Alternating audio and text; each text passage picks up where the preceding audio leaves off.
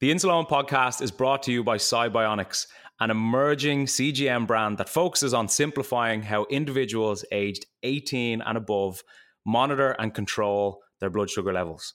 Upon becoming available on the market, the Cybionics GS1 CGM has helped users worldwide navigate the complexities of diabetes management with more confidence and peace of mind.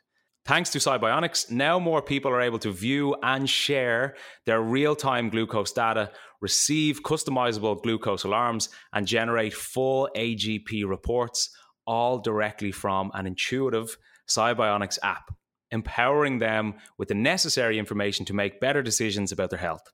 Cybionics combines data accuracy and comfort of wear, which is important to us all, with a feature-rich app. The 14-day scanning-free and calibration-free Cybionics GS1 CGM aims to deliver reliable, seamless diabetes management experiences. For more, check out cybionicscgm.com.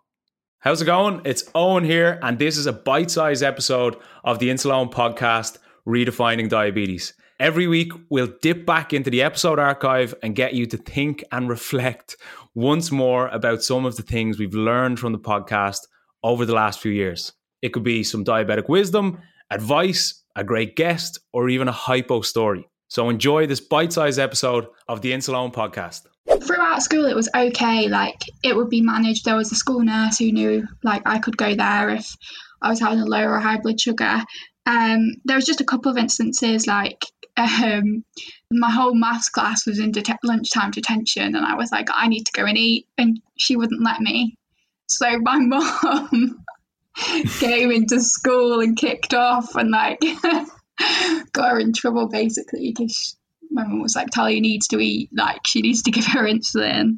Your blood sugar was dropping, but you couldn't leave detention to get your hypo treatment. Exactly, yeah. And I had notes like which would excuse me from class and stuff. Like, she was just having none of it. She said at one point that I was using it to my advantage as well. So I think that's why my mum got so angry. Reaping the benefits of diabetes. I mean, there's got to be some perks. Well, that's it. It's like a lifetime get out of jail free card, isn't it? Yeah. And then the only other standout moment at school was I was giving my insulin in the dinner hall, and my form tutor came up to me and told me that I needed to get some dignity and I should inject elsewhere. No way. Yeah. Oh, how did you respond to that one?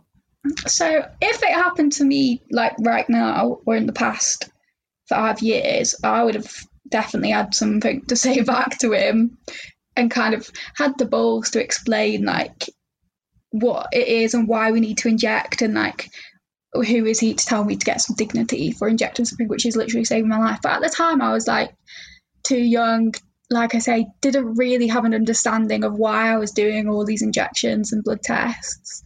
And so I just kind of went a little bit shy. I walked out of the dinner hall, got a bit upset. And then again, I rang my mum, who then came and kicked off at school. At least she has your back. She got herself a bit of a reputation at my high school. Yeah, I'd say it sounds that way.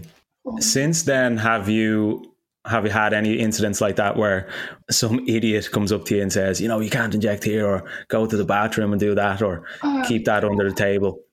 Yeah, 100%. Like being sat in restaurants, or just being out and about. I've had people accuse me of being a drug addict. I've had people be like, you shouldn't be doing that there. Like, can you go and do that elsewhere, and somewhere that's not so public, like that kind of thing. It's just Karens of the world, isn't it? Not to offend any parents that are listening. But yeah, quite a few times. But right, like I will stand on my own 2 feet now and tell people exactly what's good. Like, I'm confident enough in my knowledge of type 1 to give them the full breakdown. I think that's something that a lot of people out there kind of have an issue with, not the people seeing the injection, but the diabetics themselves. I've spoken to loads of diabetics who say, they're shy, embarrassed, ashamed to course. inject in public.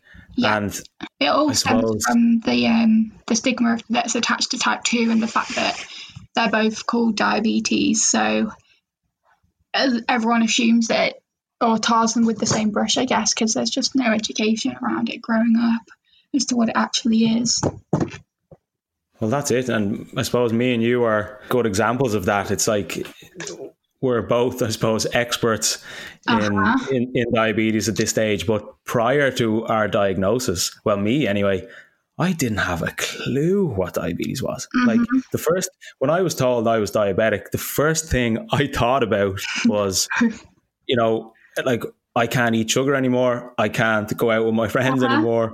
So it was that, like, we have that almost ingrained in our minds. I don't know where we pick it up from, but you just automatically assume that diabetics can't eat sugar, they can't drink alcohol, they can't go out, they can't do normal things, It's always because we used to be unhealthy, we used to be overweight, we used to have a bad lifestyle. That's just for some reason the stigma which is attached to type 1, which annoys me so much, and why when someone posts a picture of a cake and they're like, it's diabetes on a plate, like, that's why I'm so touchy about it, because there's people being diagnosed so young, people being born with it, it's still embarrassed to talk about they have this chronic illness, which is crazy.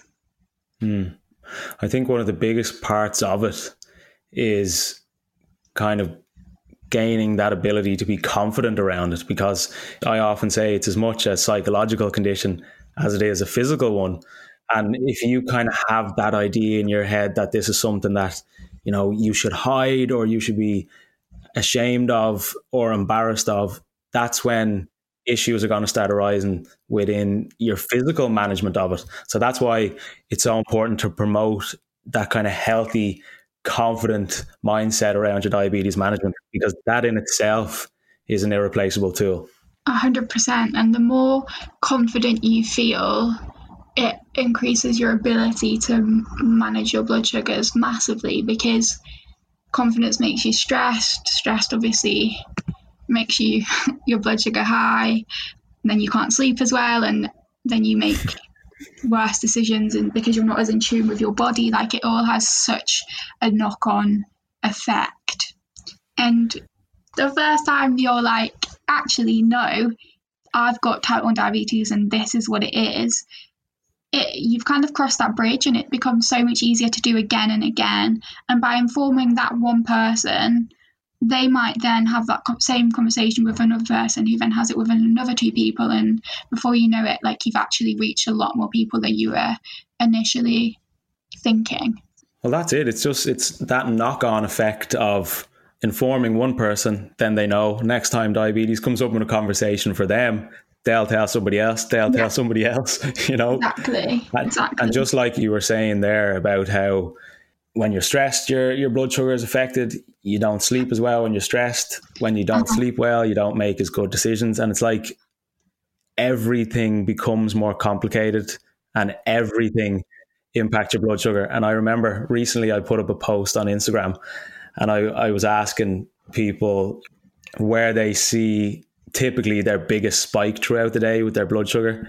And everyone was saying, like, dinner time, dawn phenomenon, I get a spike in the morning. Yeah. Around my workouts. And somebody was like, I've gotten to the stage where I feel as if breathing affects my blood sugar. Amazing. I mean, they're not That's wrong. the way it is. Thanks for listening to this bite-sized episode of the Insulone podcast. And if you want to listen to the full episode, you can check it out in the description. Chat to you soon.